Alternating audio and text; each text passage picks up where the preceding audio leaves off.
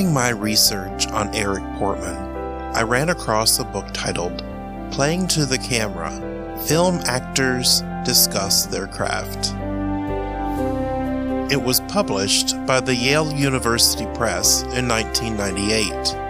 This is a riveting selection of essays shared by master thespians from the silent era like Lillian Gish through modern marvels such as Lindsay Krause and Dustin Hoffman. In Mr. Portman's entry, I found a well of wisdom which extends well beyond the silver screen. He speaks of doing quality work instead of resting on easy laurels with no substance.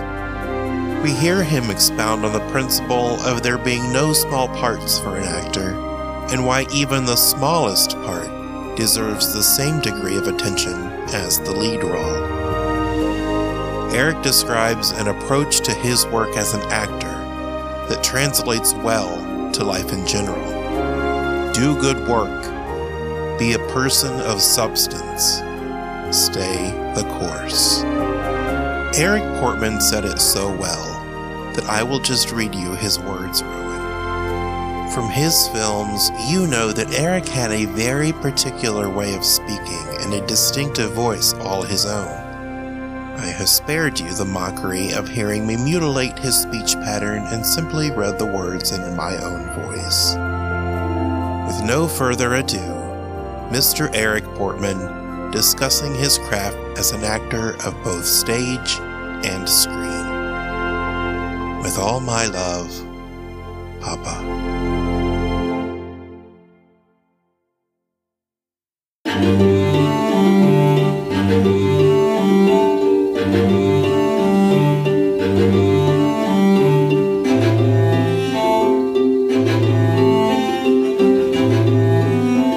A great many people dream of a star's success on the films.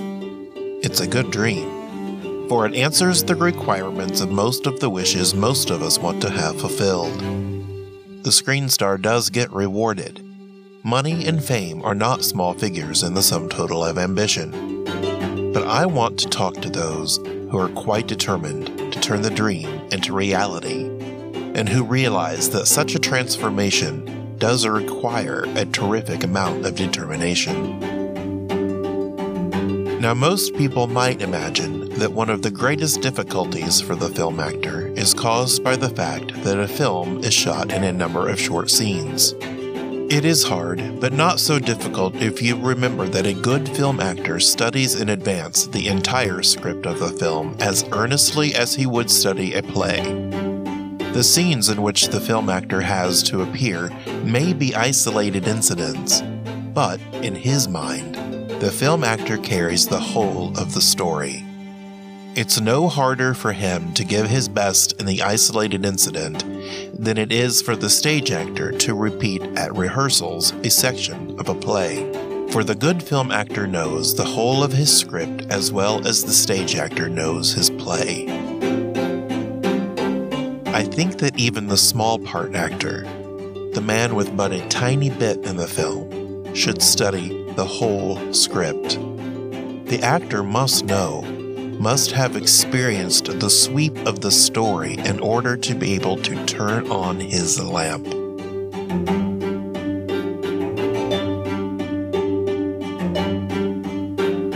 Alright, if the division of acting into moments is not the film actor's greatest difficulty, what is? I would answer that it is the enormous amount of concentration which is needed to play a film scene. There is the necessity of remembering the action exactly. You must undo your coat at precisely one moment, pick up a briefcase at precisely another, etc. The scene is planned with full consideration for the microphone and camera to happen one way, and that is the way it must happen. On the stage, a good actor can get away with murder. If he forgets to pick up the briefcase on the right line, he can go back for it. The good stage actor can always catch up with himself again. But if the screen actor forgets the briefcase at the right moment, and if he attempts to go back for it, he will probably find that he is now cutting between another artiste and the lens or interfering with some intricate camera movement. It has often struck me that women seem to be able to learn action concentration for film work more easily than men. In studios, the person who checks on and records the little details of routine is always a continuity girl. "No, Mr. X," says the continuity writer without looking at her notes. "In the last scene you put the glass just here, and the siphon just there." But in films, whether it is a question of female star or male star, the function must be 100% concentration for the action and the words. On the stage, an actor can be prompted, and the audience need never know that the actor has forgotten his lines. There can be no prompter during a film take. I would like you to think of a film scene as a sort of burning glass of concentration. I'm not exaggerating. You must remember that a film appears on the screen magnified to over life size. In a close-up, the magnification may be 40 times that of the living face. It is possible for a stage actor to think of other things while he says his lines, especially if he is in the middle of a long run. A stage actor can plan in his mind his dinner at the Ivy while he talks to the heroine about the hunger of love. If he is a skilled actor, the audience need never lose conviction that the actor means what he is saying. But with the film actor, the merest flicker of inattention registers. All the actor's thoughts must be concentrated for the burning glass of the film scene. Of course, it is possible for a clever director to fake a bad screen actor into what seems to be a good performance. By expert cutting, by a very careful selection of exposed footage, it is possible, in certain limited cases, to make a woolly-brained actor look as if he were getting down to business. But this is costly. I think we can agree that we want to talk about the good film actor, who can give the director what he wants without wasting time, and not the fake. For the fake, although he may have a short success, can never have a sustained one. His range is bound to be limited by what the cutter and the editor can do with him. After a few pictures, audiences tire of the illusion. Even a magician cannot build an evening's entertainment with one trick. Then, as soon as the box office receipts fall, the fake is dropped. He is too expensive a trick. And there are plenty of genuine actors who can give audiences the variety they demand at a fraction of the production cost of a puppet.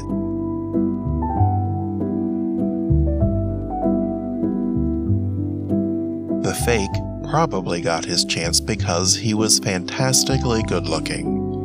The novelty of his good looks was his fortune. When the novelty is spent, the missing qualities which do make a really successful film star become all too evident. I mean, it isn't necessary to be good looking to be a film star. The thing you do need, if you want a career in lights and not just a meteor flash, is the ability to arrest an audience. It's hard to analyze this ability. It comes, I suppose, in part of sex motifs, and in part from the concentration, the professional touch of certainty, which the good actor gives to his performance. It isn't looks. It isn't the articulation of the voice, although the quality of the voice may have something to do with it. And I would say, to those who wish to be film stars, that elocution classes are only useful if there is some defect to be corrected. You can see a film in a foreign language, a language you do not understand, and yet be held by the performance of some of the actors. It isn't looks. It isn't the voice. It's personality.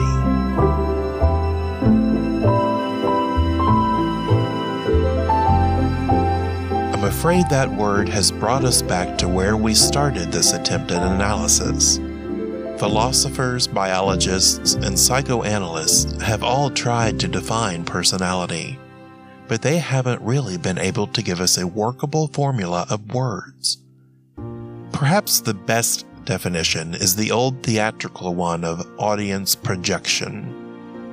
The actor with personality projects his inner force. He makes it leap across the footlights or from the screen. There is an actual psychic contact between the player and the spectator. It's a wonder for those who have it and a mystery.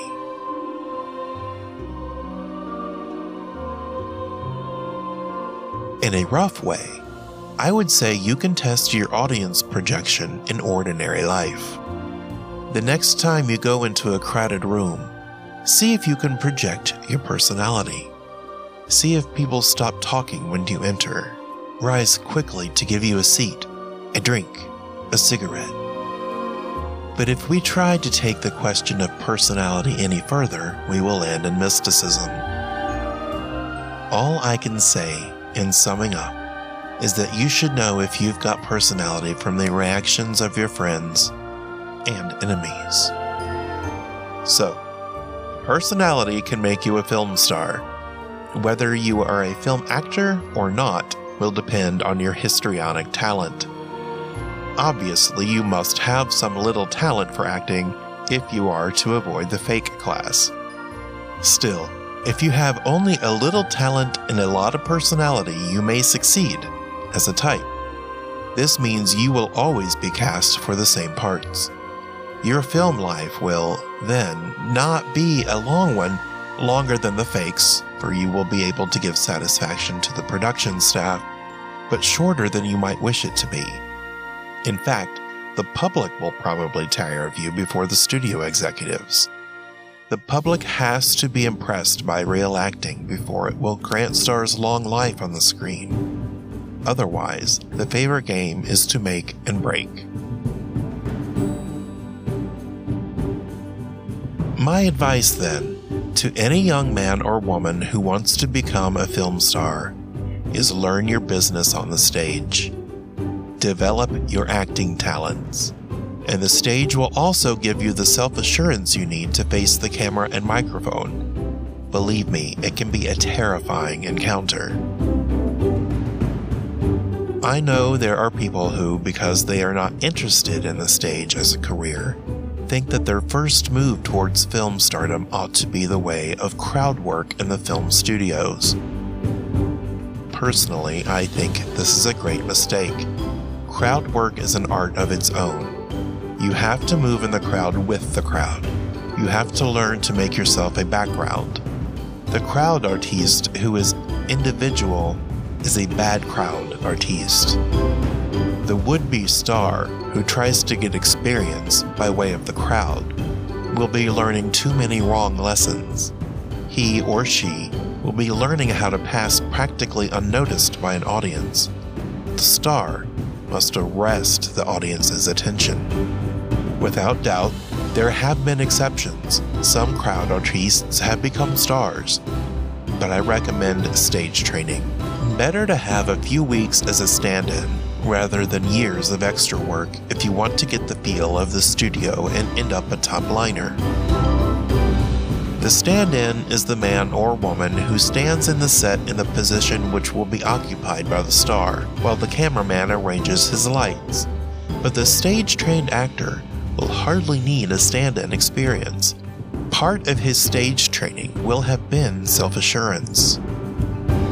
Film actors are very well treated in the studio, but like all film workers, they have to work hard. The hours are generally from 8 in the morning to 7 at night. 6 months of a film probably corresponds to about 3 years' run of a play and working hours. If I were a mathematician, I would try to give you that in terms of extra matinees.